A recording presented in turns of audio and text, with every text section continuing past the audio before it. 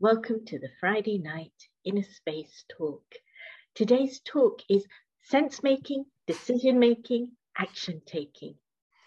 And we're going to be exploring tonight this whole idea that in reality, all of us are trying to make sense of things, from events and experiences to emerging patterns, endless streams of information. Our sense making really does inform our decision-making and action-taking process. So if we're going to successfully navigate change and uncertainty, and not just live life, but thrive, we need to understand the process. Tonight's speaker is Jeff Marlow. Jeff is joining us from Cambridge, and he has for over 35 years been helping organizations creating cultures that flourish in uncertain futures. He's been involved in the organizational learning movement and running innovation labs in biotechnology and advanced manufacturing. Jeff, over to you. Thank you. Thank you, Artie. And let me also add my welcome to everyone this evening to the session. It's been a little while since I turned up at Covent Garden, either online or in person, but I have a strong affinity for the place. In fact, my professional institution is the Institution of, or was called the Institution of Electrical Engineers. It's now the Institution of Engineering and Technology. And their main building is in Savoy Place, and that's the main building that Inner Space Covent Garden have often used for major talks and programs. And I've had the fortune of being with a group of you. Don't know how many of you are there online who've been to one of those sessions. But yeah, so I'm really grateful for the opportunity this evening. I'm particularly grateful because Artie chose a topic, or the team at Inner Space Covent Garden have chosen a topic which is very close to my heart: sense making, decision making, and action taking. And really, the reason that this is so close to my heart is because, as Artie said, for a long time, 30 odd years, I've been working with organizations all around the world to help them create cultures that originally I would talk about them as being cultures of innovation. That's my background. I have a degree in electronic engineering, and I came to Cambridge here in 1983 to work for what these days are known as open innovation service providers. What this basically meant was that we would help organizations develop new products and new services using technology mostly for commercial businesses. Some work for governments, but mostly for commercial businesses. And I'd been doing that work for a few years when I realized, although that I was interested in what technology could do, and always had been ever since I was a little kid, helping my dad fix our old Bangor cars that we used to run for a couple of years before they couldn't be fixed anymore, and then replaced with another MOT failure and get that on the road. That really got me started probably when I was about, I don't know, probably 10 years old. So understanding technology was always of great interest to me, including actually poking my mum's knitting needles into the electricity sockets in our house, which fortunately have a little arrangement in the UK. Our power sockets have a little shutter inside them that if you don't know how to get the shutter to open, you can't actually get at the live pin. You can't get at the current, which is a good thing, because I probably wouldn't be here today if I'd have managed to poke my knitting needle into the live socket. By the time I'd worked out how you get round the shutter mechanism, which is British Standard 1363, if you're interested, you have to poke the pin or a knitting needle into the earth pin first to get the shutter to open, and then poke one in the live pin. By the time I'd worked out that's how you did it, I'd also worked out it wasn't a very good idea. So I've always been fascinated with technology and what technology could do. But after a few years working at Cambridge Consultants here in Cambridge, I got to the point where I was, technology is interesting, but the people who have to work with it, the people who create it, the people who deploy it, the people who use it in their work, that was much more of interest to me. And so I was fortunate that the company was owned by a large management consultancy, and they often did work around technology and innovation management. And so I used to get called in to help whenever there was a client who wanted to have more of a culture of innovation in their organization.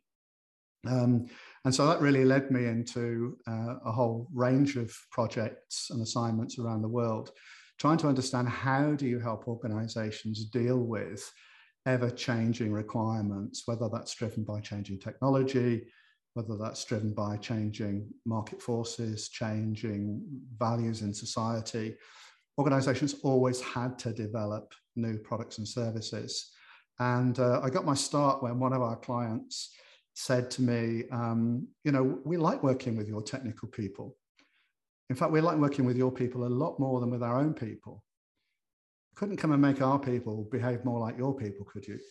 And so that was how I got my first opportunity to play around with some of these ideas. And that was about 35 years ago. And so over the years, a lot of water's got under the bridge, a lot of changes in society. But what I'm seeing now in the wake of the COVID experience over the last almost 2 years is that the need to be able to deal with that uncertainty and unpredictability is much more widespread. And what that means is that we're constantly being called upon to make sense of a changing world, a world that is increasingly uncertain and unpredictable. And therefore you can't say, well, in 6 months' time, this is what will be happening, or in a year's time, or 5 years' time. And when I first started working with organizations, it was fairly typical for organizations to have a 5-year strategic plan. And organizations that had any form of strategic plan in January 2020 really realized that they didn't really have a strategic plan by about March or April of that year when all the lockdowns happened. No one had taken into account that possibility. And so the challenge really is to get away from this idea that we can predict the future, that we can plan for a certain future, or at least a reasonably certain future, and then maybe make a few adjustments on the way.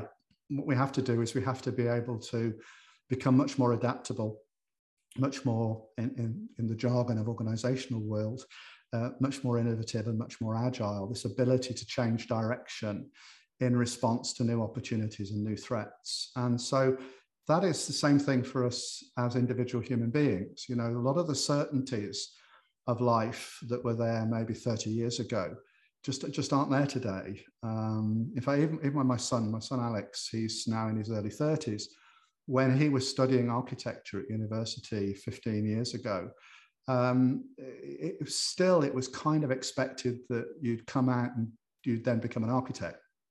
As it turned out, he got some exposure to architecture, discovered it wasn't really what he wanted to do, but the opportunity then came to move into digital design. And in fact, he now works for a firm doing CGI, which is computer-generated imagery. So it's the sort of 3D visual effects that you see in movies, increasing numbers of movies. And that was an industry that didn't exist when or pretty much didn't exist when he started his career or when he started at university.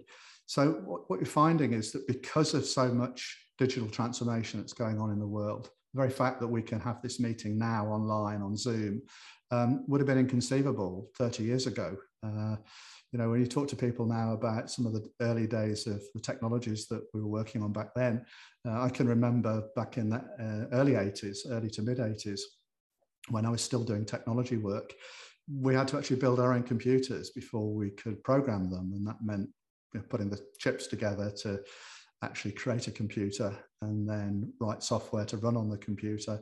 Maybe 5 years later, you could buy single board computers that you could, or modular things that you could put together and make up systems in that way. And of course, nowadays we've got mobile phones that have got 1 million times the computing power of the lunar lander computer on Apollo 11 from 1969. So you carry around something in your pocket that's 1 million times more powerful than the computer that put man on the moon in 1969.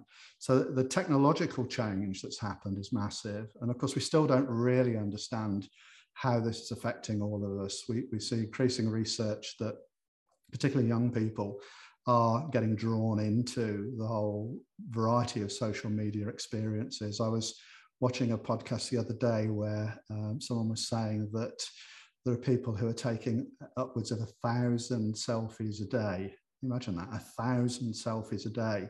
Not to post them all, but because they want to find the perfect one, you know, the perfect one that creates the image of themselves that they would like to project on their Instagram account, or whatever the TikTok or whatever the equivalent channel is that they're using today. And so the amount of uncertainty and the amount of unpredictability compared to just say, you know, a few decades ago is massive.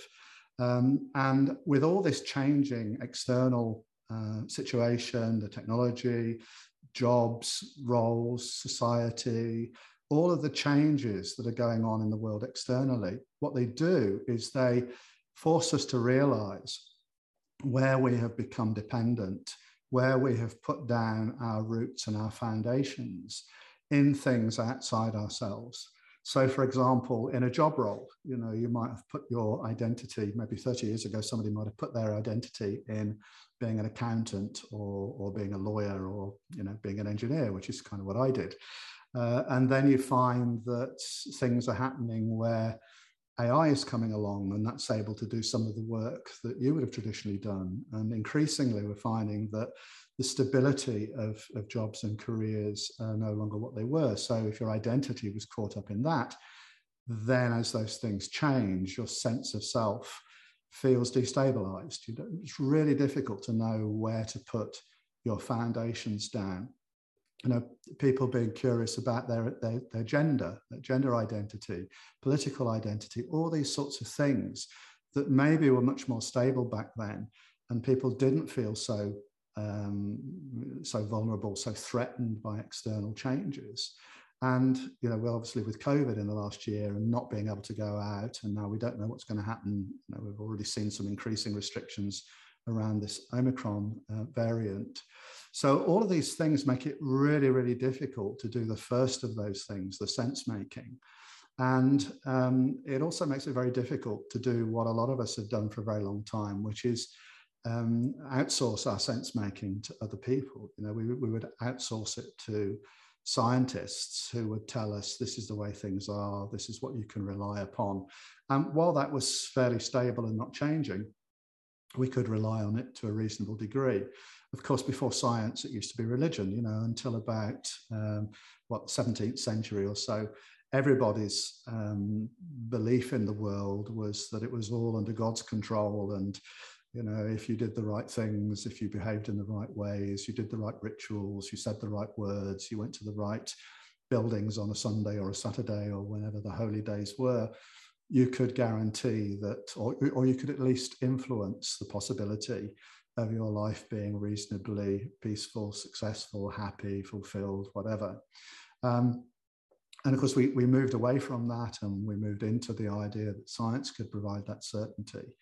And I'm not suggesting by any means that you go back to religion, because again, you know, religion itself has been something that has had, it's had spiritual roots. Of course, all religions have started from some sort of spiritual insights from their founders, but very soon, you know, they become institutions and they become influenced by human beings in various ways who have various agendas, some, you know, more political, shall we say, than spiritual. So it's actually very challenging for people these days to really get this solid sense of who is the me that is making sense of things. And so this becomes really, really important, because our awareness of who we are in the world is really the central thing that dictates all of our perceptions, all of our thoughts, all of our attitudes, basically all of our perspectives, the way we see things around us. So give you an example of that. Imagine somebody, I'm going to go back to the corporate example here because that's what I'm most familiar with. So somebody is a senior person in an organization and they've heard that there's a promotion on the way, and they've kind of heard on the grapevine that that promotion is coming to them, and it means a bigger office and more salary, of course, bigger company car, you know, all the sorts of perks that go with this this higher status job. And their secretary has called them and said, you know, the boss, big boss, the CEO, would like to meet you in his office this afternoon at 5 o'clock. And so everything's arranged, and he's, you're thinking, well, I'll go to that meeting at 5 o'clock, and it'll all be a done deal. So at 3 o'clock in the afternoon, this individual's phone rings, and it's his wife, and she's at the accident and emergency at the local hospital, and she's calling him to say that their teenage son has been knocked off his bicycle on the way home from school and is in surgery. Now, in that moment, that executive who is looking forward to the 5 o'clock meeting to get the promotion and the extra money and the bigger car and the status and all of the stuff that goes with it, immediately switches into being the parent. That awareness of self switches, and from that moment, they're off out, get their car, drive to the hospital with their wife, waiting outside the theatre, not a single thought about the meeting at 5 o'clock where the promotion was going to be given to them. And nothing really happens in terms of their awareness until the surgeon comes out and says, I have some good news for you. We've managed to establish that there's no permanent damage. It'll take a few weeks or whatever to recover, but your son will make a full recovery. And it's only then, when that awareness of being the father that was being threatened by that situation, it's only where that moment has gone by and the individual is able to remember, oh, I should have gone to that meeting at 5 o'clock, and I didn't even ring my secretary to tell the boss that I wasn't going to make it, right? So this power of awareness, this power of the awareness of who I am, completely changes our experience of the world that we inhabit. It's the world of the executive, the world of the father. Of course, those are just roles that individual plays. He also plays the role, in this case, of being a husband. He may be someone's brother, someone's friend. These are all different roles that he's playing on the stage of life. And so to really be good at sense making and making sense, particularly in a world that is continuously changing in uncertain and unpredictable ways, I need to be much clearer about who is the me that is trying to make sense. Because if I'm not clear about who I am, then how I make sense of things is going to be very different. If I'm in one awareness of one role, another awareness of another role, something else comes along, and I'm finding it difficult to work out who I am.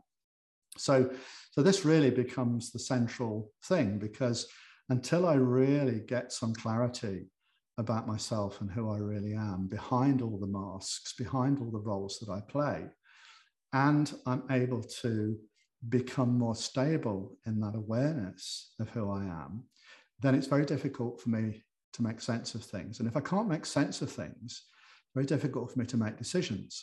It's only when I can see, okay, this appears to be what's going on. There are some opportunities to make decisions here. There's some, I could do this, I could do this, I could do this. Based on what I understand, maybe the right thing to do is this particular thing here. So the clearer I can be in my making sense of the situation, the easier it's going to be for me to make decisions and then to take action based on those decisions. And with a world that is increasingly uncertain and unpredictable and changing rapidly, what I need to be able to do is, because I can't predict long term, I can't just make a decision and say, right, I'm going to stick with that for 5 years. What I have to do is I have to be making decisions that result in me then taking some action. And it's in taking the action that I then pick up more information. I get more experience, I get more exposure. And from that, I'm able now to make sense more of what's actually going on. And I can't withdraw myself completely and then expect to be able to work it all out, make all the decisions I need to do, and only then move into action. And so again, this is something that organizations have to face, because most of their systems are structured around the idea that they will do at least an annual plan. And the idea that you can't really do that in any serious way. I mean, obviously, you've got to have some idea of what you're trying to do. But what it requires is that you're able to make sense of a changing world, be able to make decisions about what to do, take action based on those decisions, and then see what that results in.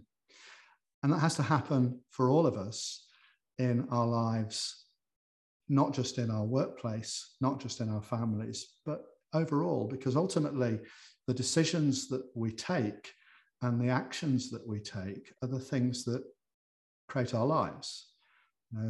We end up where we end up in our lives on the basis of the decisions we take and the actions we take. And if we are not very clear about what are the right decisions, if I'm not clear what the right decisions are for me, then it's going to be very difficult for me to make good decisions that lead to me taking actions that are the right actions for me.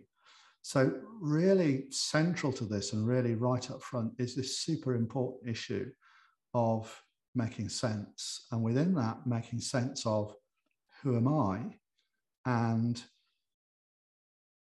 what is the world, what is the context that I find myself in, the ever-changing context that I find myself in. And so there's a variety of things that we can do to get better at sense making. I mean, one of them is to learn to be more still and more silent. And those of you who've been coming to sessions within a space for a reasonable amount of time will know that the main practice of meditation that we do here, Raja Yoga, the main practice within it is to cultivate this awareness, to bring out this inner awareness of the self as a spiritual being, as a being of peace, as a being of stability, as a being of lightness, and be able to sit in that awareness, to be able to access that awareness, ideally at will, but certainly through practice of in effect, building up the muscle of being aware of myself as a peaceful spiritual being, as a stable spiritual being, as a calm spiritual being who is behind the mask of, or the various masks that I wear in order to play the various roles that I play on the stage of life. And this was something that Shakespeare understood in As You Like It, Act 2, Scene 7. There's this wonderful line, all the world's a stage and men and women are players. We have our exits and entrances, and in our time play many parts. Even the word personality, which of course in organizations, people get to do personality tests. I often say to people, have you ever had a personality test? And if you have, did they find one? Because of course, a lot of these tests are, shall we say, well, let me put it this way. One of the most famous tests is called the Myers-Briggs Type Indicator, or MBTI for short. And you can look it up and you can find out, where it came from and what the qualifications were of the people who invented it. I think the more interesting story about this is that there's a reasonably well-known management thinker called Dave Snowden, and he was at IBM, the big computer company, in the 1980s. And one of the things that he did was an interesting study as to what people's Myers-Briggs personality test said about them. Were they introvert or extrovert? Were they sensing or intuitive, thinking or feeling, perceptive, judgmental? These are the dimensions of it. And so he looked at what people's results were from their Myers-Briggs test. And he also looked at what their horoscopes said by looking at what star sign they were. And he was able to show, using a fairly sophisticated piece of analysis, because this is IBM after all, so you've got to expect them to be fairly sophisticated, that actually their astrology chart was a better predictor of their behavior than their Myers-Briggs type indicator was. Unfortunately, the HR department at IBM was not very impressed with this, and he almost got fired for doing this study, which showed that the personality tests that HR were relying upon were actually slightly worse than using people's star signs. He rather humorously pointed out that that was probably because he was a Gemini, that's what had happened. But the personality, the literal meaning of personality, we tend to think of personality as being what the individual is. We even say person, don't we? You know, so this word person and personality. The word persona is a Latin word, and it means mask. And so the question then becomes, if we are actors on the stage and our persona, our personality, our personalities are masks, then what is behind the mask? In fact, literally persona means actor's mask. And so you get a clue that there is something behind the mask that is the actor, the one that is playing the parts on the stage of life. This is actually not just there in spiritual understanding. It's not just there in Shakespeare.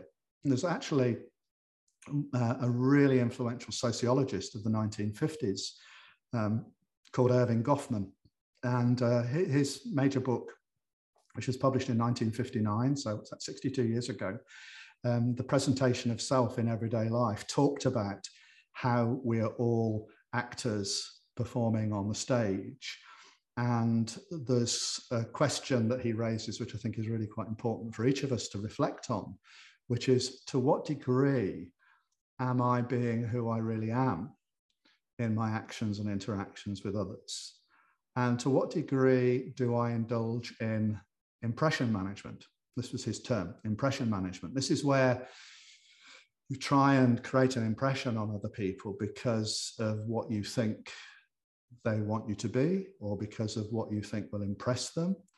And in doing so, you move away from being authentic. And back to my story of I think it was a 15-year-old boy they found who was doing 1,000 selfies a day. You know, sifting through 1,000 selfies, it's a boy, interestingly, sifting through 1,000 selfies to work out which was the one that gave the best impression to other people when he put it up on his Instagram account. Perfect example of impression management. And so we see that these ideas around impression management that were in social psychology, sociology 60 years ago, really are being borne out because the technology enables us to do these things where we're at great risk of moving away from who we really are and putting on impressions of who we think others will like, you know, want us to be, or you know, that they will like us if we behave in those certain ways, or if we project a certain image of ourselves.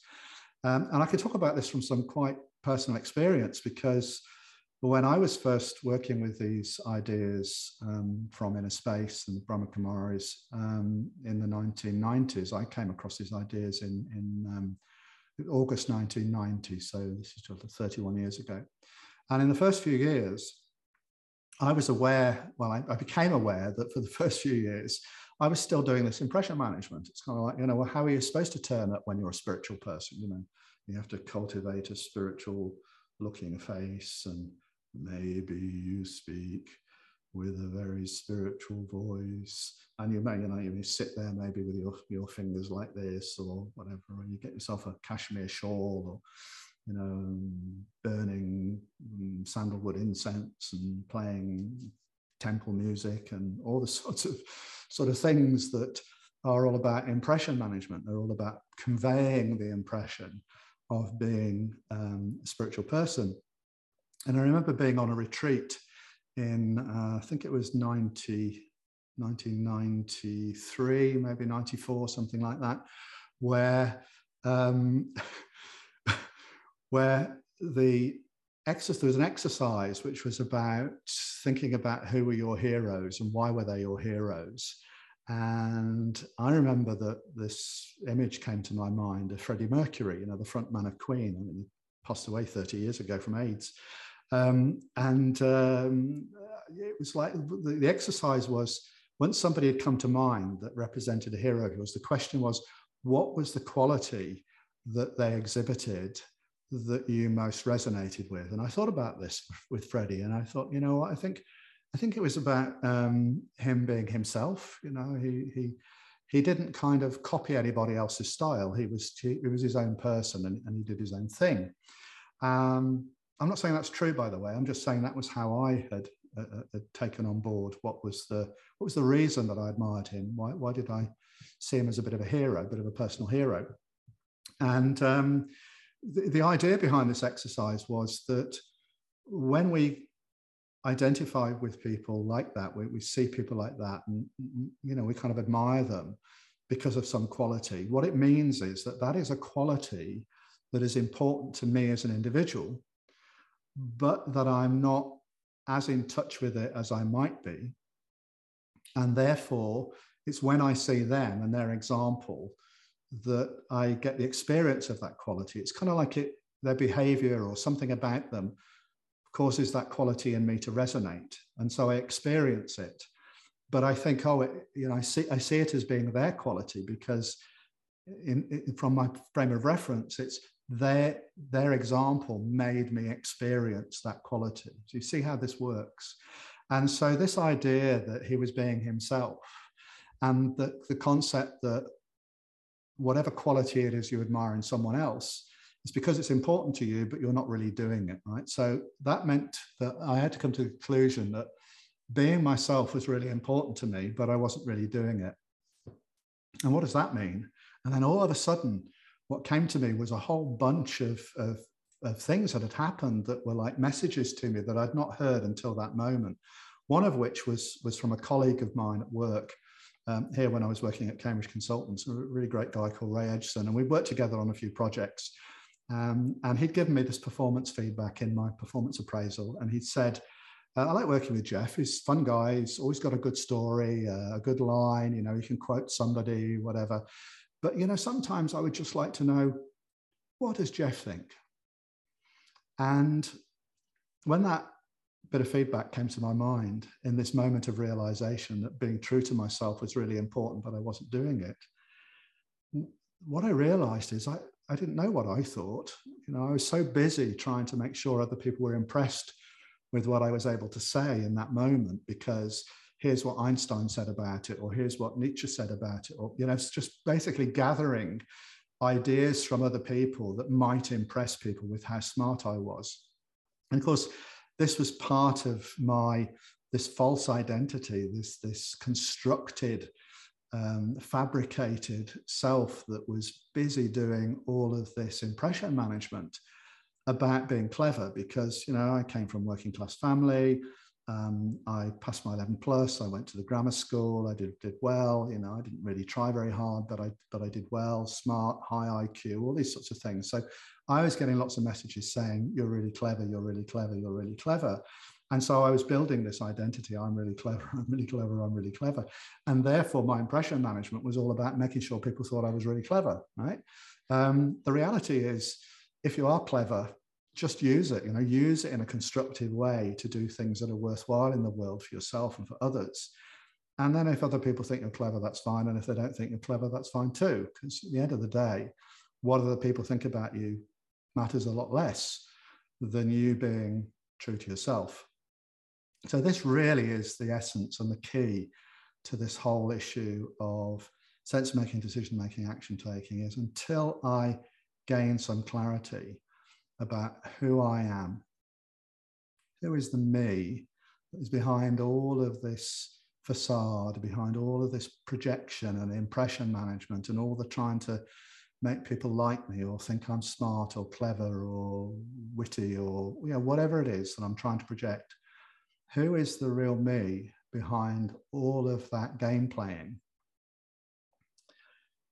And the more I'm able to become aware of that me, then the more I'm able to see clearly, to make sense of the situations in life as they present themselves to me in a way that makes it much easier to make decisions about what's right and what's wrong for me, and then to be able to take action based on the choices that I make. And that's increasingly essential as the world gets more uncertain and unpredictable. The last thing I'm going to say before we go into the little meditation is I was very fortunate early on this journey to have had some opportunity to meet a number of very senior meditators, spiritual teachers, one of whom some of you will know Dadi Janki. She was the administrative head of the Brahma Kumaris. She got a promotion to be the administrative head of the Brahma Kumaris when she was 92, I think. Most people have retired by 30 years before then, but at 92, she got promoted to head of the organization. And she used to be based in the UK quite a lot, in London and in Oxford at the retreat center. And I used to meet her quite frequently, a few times a year. And I can remember going to her a few times with questions about different opportunities at work or different things, or different, some choices to make. And so perhaps I wasn't so trusting in my sense making in those days as I am now. And therefore wanted to get some advice, help me with my decision making. So I was doing that, outsourcing my decision making, outsourcing my sense making to her. And she was very wise, because she would very rarely actually give you direct advice. That was my experience. She would very often say to me, I'm really pleased that you come and have this kind of conversation with me. As to your question, I will give it some thought. I will meditate on it, and you should also. And I'd be off sort of, thank you. And I'd go off, and it'd be like a few minutes later where I realized she didn't give me an answer. But one thing she did say to me, in fact, I combined two things that she said. So the first one, she didn't say just to me, but she said in a public program here in Cambridge at the University Centre, this would be in the mid-90s or something. She said, the problem with you Westerners is you think too much. And I'm like, going to have to think about that. And then you realize that you're thinking about the fact you think too much. And then you think, I'm thinking too much. I have to think about that. And over time, you realize just how much you try and solve things by thinking about them, working them out, as opposed to being able to go into that inner silence, see what you need to do, make sense, and come out and take action. And so this other thing that she said to me, which I never understood at the time, it frustrated me at the time. She said, I would ask her these things, and she would say, just do what's in front of you. And I go, but there's so many things in front of me. I could do this, I could do this, I could. And what she actually means is moment by moment, as the great drama of life presents the scene that you are in right now, with the people around you right now, what is the right action for you to perform in this moment?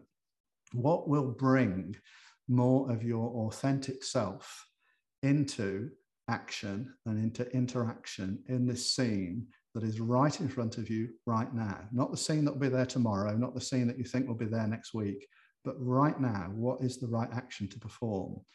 And learn to do that.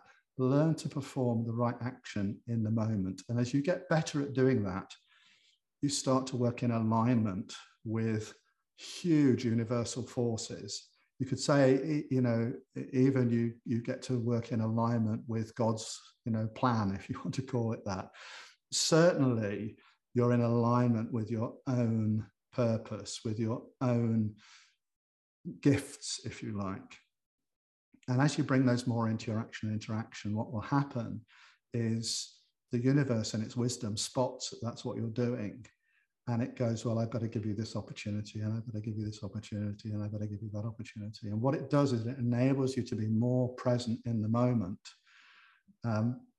and not be trying to second guess, not be trying to work out, if I do this, and that will happen, and I'll get that. And because, as I said, all the way through this talk this evening, you just cannot predict it anymore.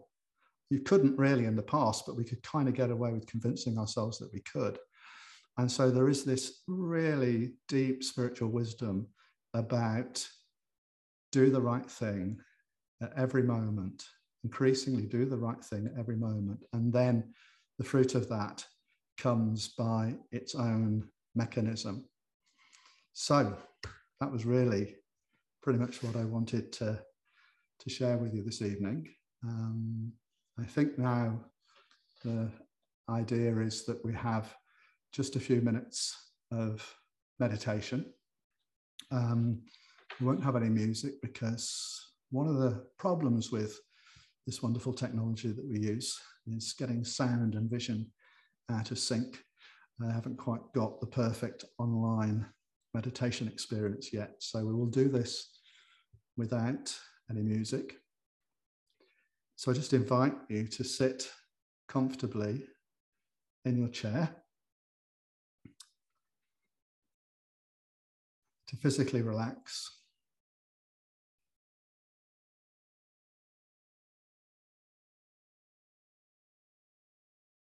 To take a couple of deep breaths.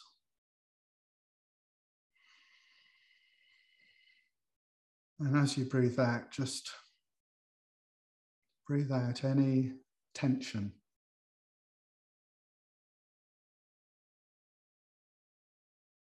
So as you breathe out, just relax.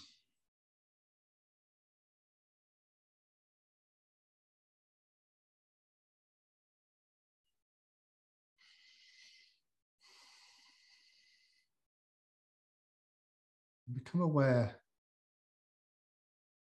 of yourself, where you're seated, the room that you're in, the screen you're in front of. And just for the next few minutes, be totally present.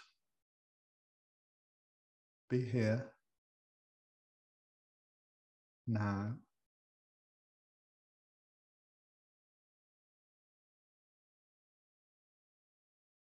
Whatever you need to do later, you'll remember that. Return to that in a few minutes. But for just these few moments, become aware of yourself, the feeling of the chair supporting your body.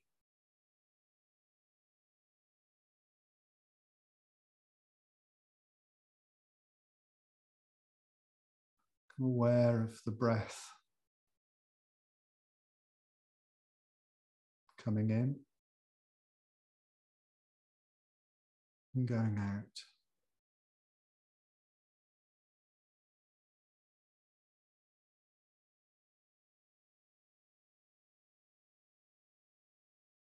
Be aware of any sensations in the body.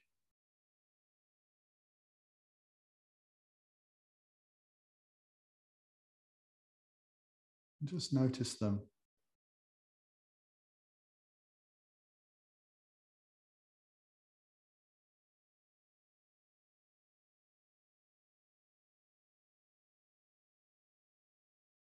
Now become aware of any thoughts in your mind.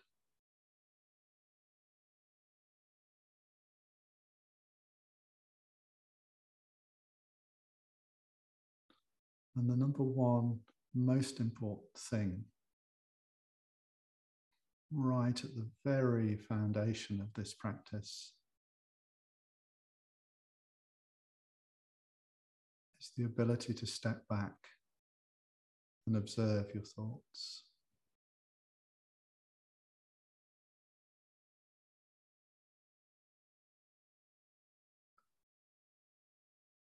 And if a thought comes,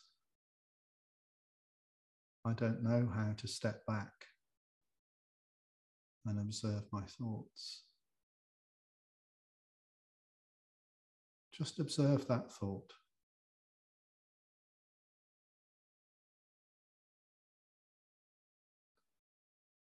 The thought, I don't know how to do this, or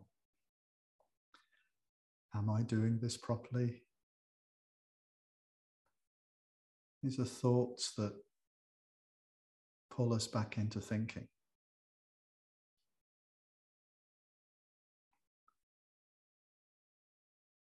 Whereas the aim here is not to stop thinking, but simply to observe my thoughts.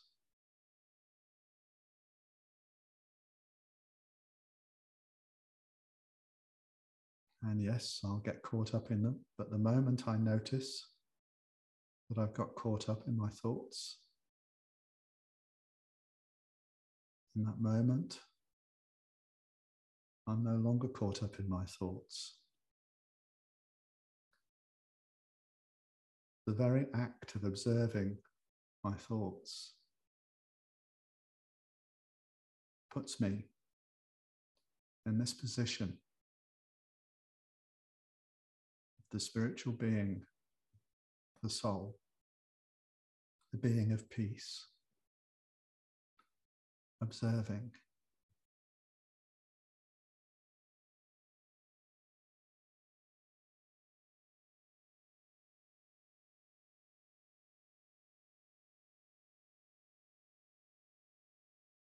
Just this simple practice of observing allows me to experience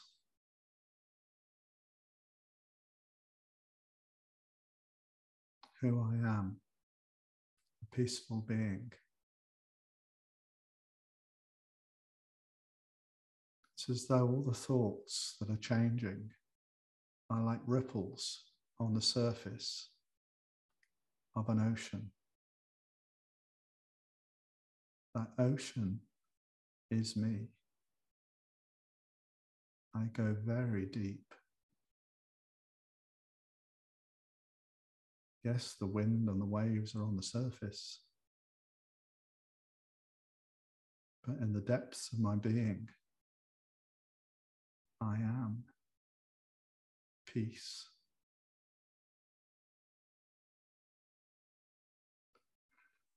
And as I develop this muscle, this ability to step back, with a little practice, little and often, just like with their physical exercise, try and do 2 hours all in one go when you've not practiced for ages, and not only will you probably pull a muscle, strain something, you certainly put yourself off doing it again. Just a little and often, a few minutes here and there. Gradually, you begin to realize who you are behind the roles that you play, the thoughts that you create, the feelings that you experience. And from this position, you're able to see much more clearly. You're able to make sense of things. And in making sense of things, it's much easier to make decisions. And then you know which are the right actions, so that you just do what's in front of you. Om Shanti. I am a being of peace.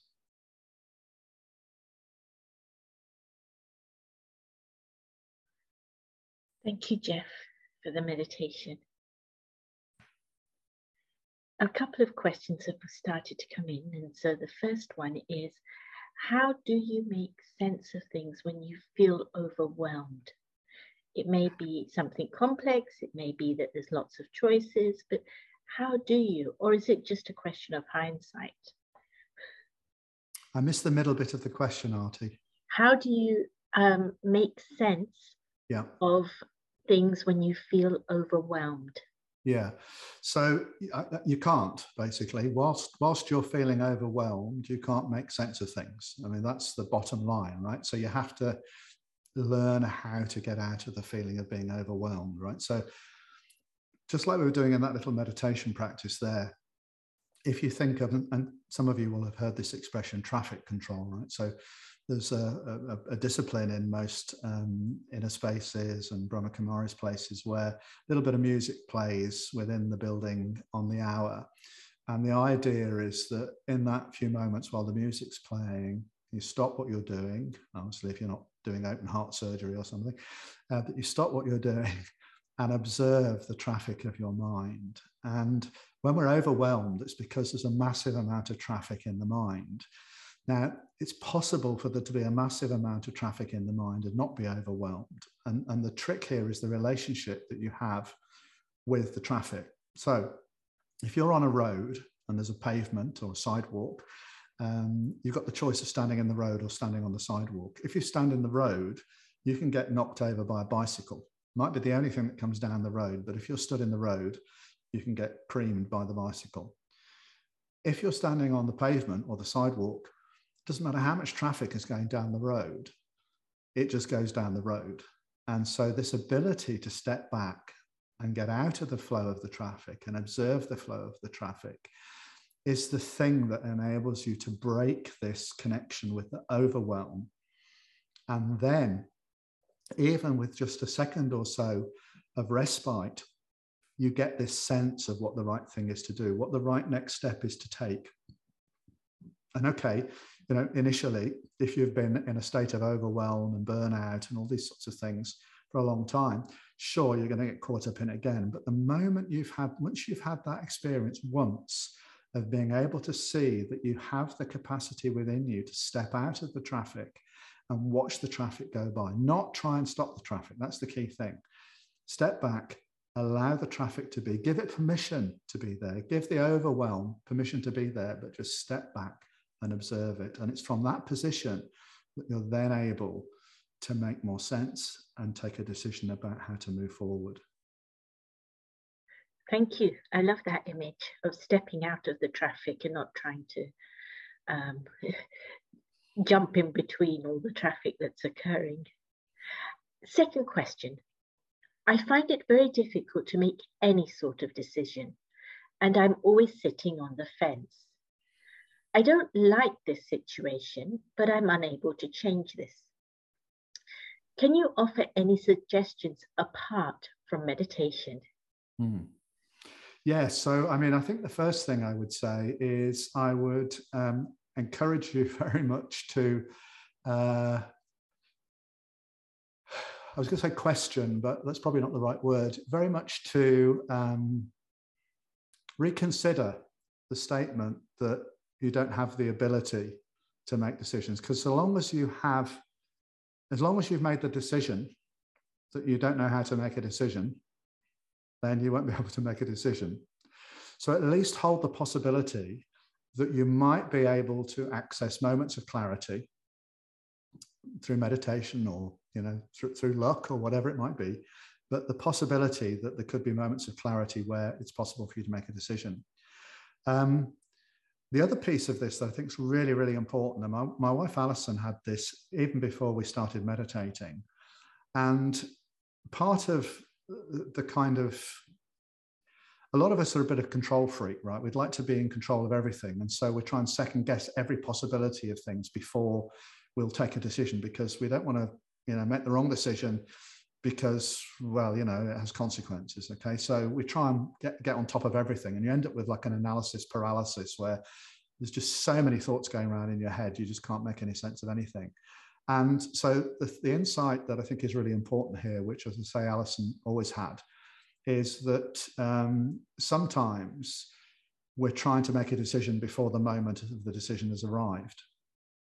And apparently the Duke of Wellington used to say that when it is not necessary to make a decision, then it is necessary to not make a decision. So what that means is to be able to cultivate more of a state of being comfortable with uncertainty. And if anybody wanted a lesson of the last 20 months, it's be comfortable with uncertainty. So the more you're able to be comfortable with uncertainty, so there's lots of things I'm uncertain about, but there's this situation here where I do need to it does feel like I need to make a decision, and focus on that particular situation. Try and still yourself, be as quiet as you possibly can. And of course, I would advocate meditation, because that's how you develop the muscle to be able to access that state at will, even when you're in stressful situations. But by whatever way you can, still your mind as best you can and make the best decision you can. What you mustn't do is to try and make all the many decisions or allow all the thoughts about all the possible things that could happen and go wrong and blah, blah, blah, blah, because that will cause that analysis paralysis. And then you'll find yourself absolutely sitting on the fence, because, it's almost like you're scared to make a decision because there's a chance you'll make the wrong one. So it's about building up your confidence by focusing on the decisions that you need to make and leaving the ones that you don't need to make. And very often they will either make themselves or they will go away, right? Because a lot of the time we're worrying about things that we'll never actually have to face. It's the situations that we're in with the circumstances that are in front of us. Again, back to Daddy Yankee's advice, do what's in front of you that requires you to make a decision, and learn to be more discriminating, make better sense of what are the decisions I need to focus on versus what's the stuff that I can leave for another day or that may even go away.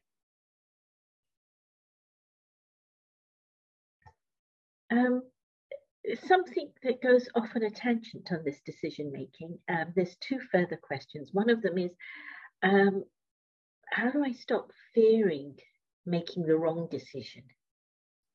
And is there a way of knowing what the right decision is?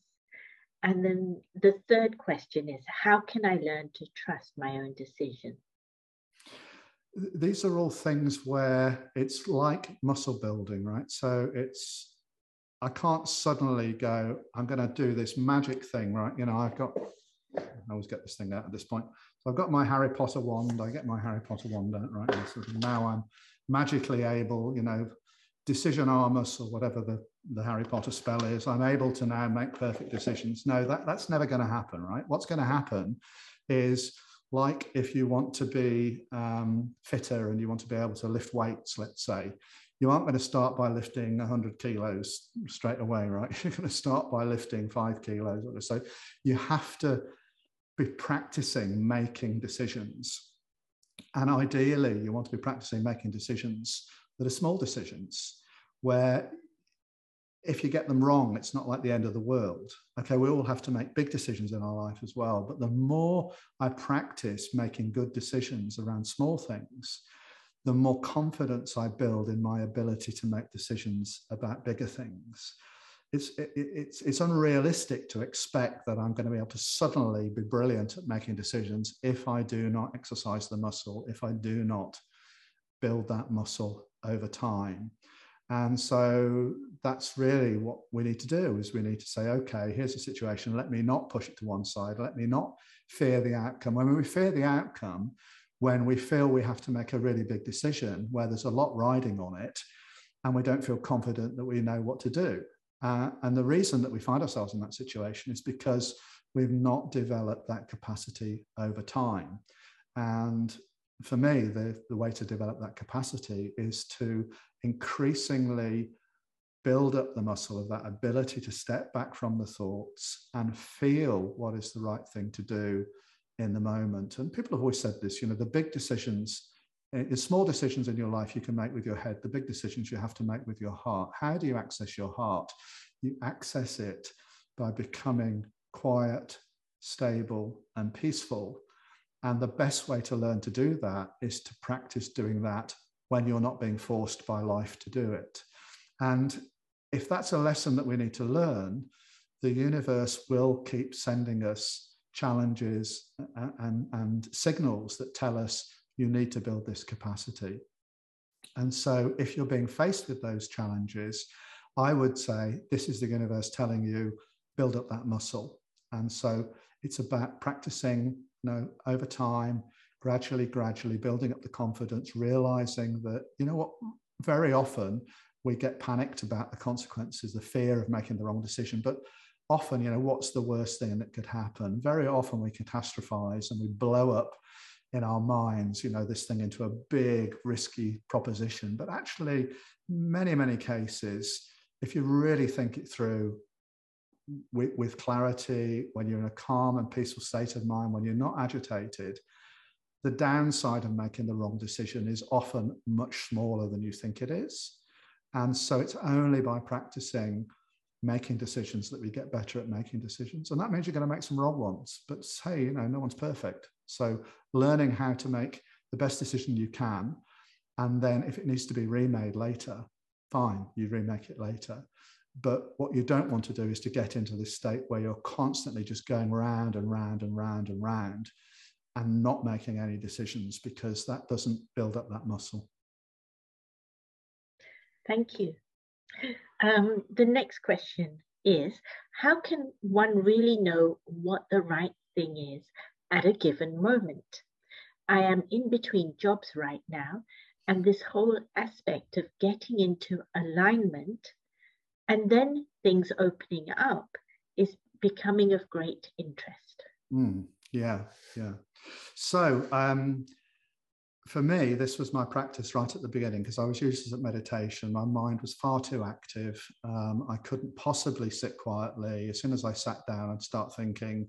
Then I'd start thinking about the fact that I was thinking, and so it was just lots and lots going on. But what I could do is I could put a bit of my attention back on myself and say, okay, if this is the way I'm seeing this situation, then who is the me that's shown up in this moment, and what is the motive behind what I'm trying to do in this moment?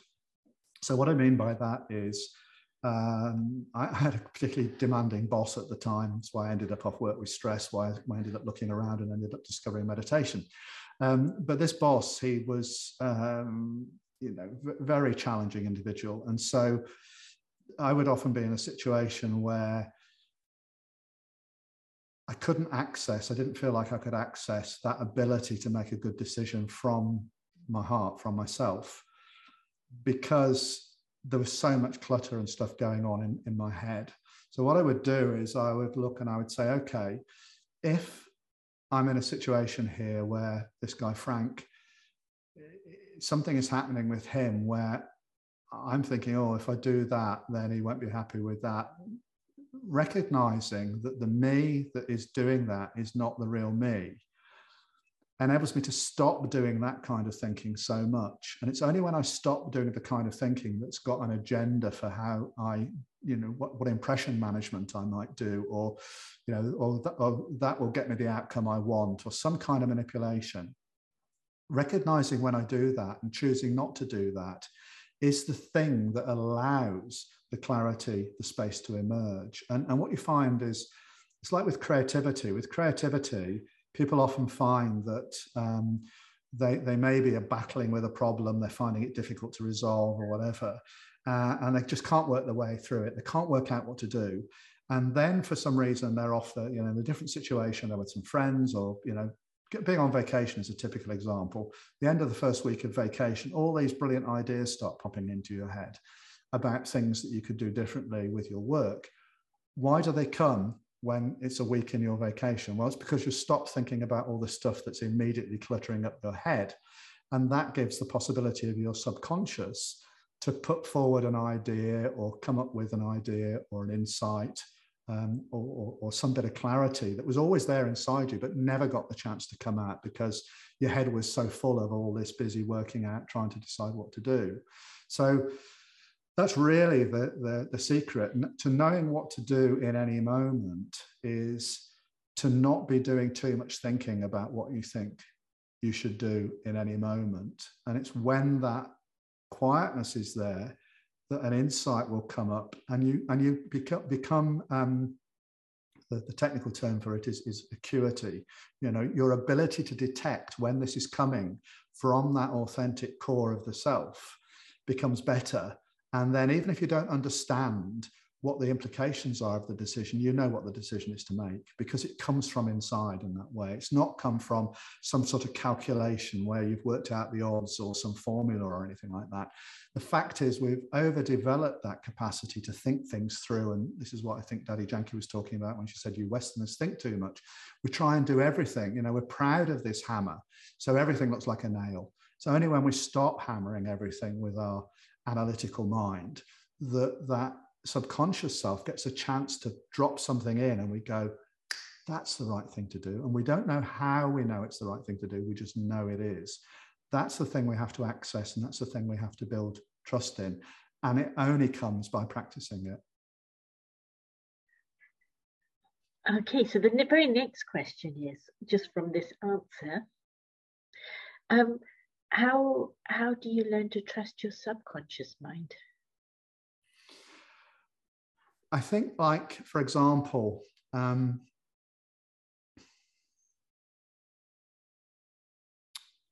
as you increasingly get this experience of what feels right, and what feels right without an agenda,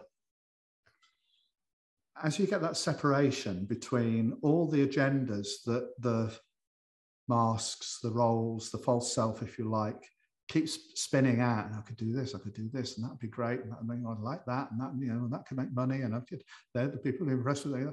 As you separate yourself out from all that stuff, you know, I mean, you don't do it all at once, but as you gradually start to separate out, what happens is things come to your awareness that just have a feeling with them. They have a feeling of being the right thing to do.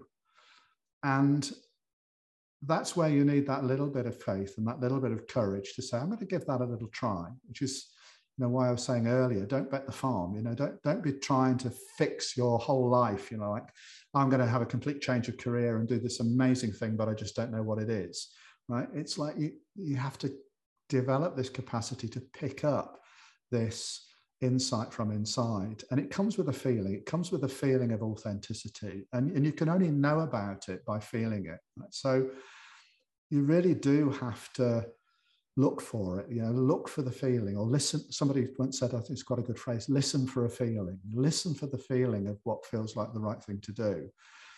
And having had that feeling, you have to take action on it, right? Because if you don't take action on it, it's a bit like there's a little voice inside yourself saying, you really ought to do this.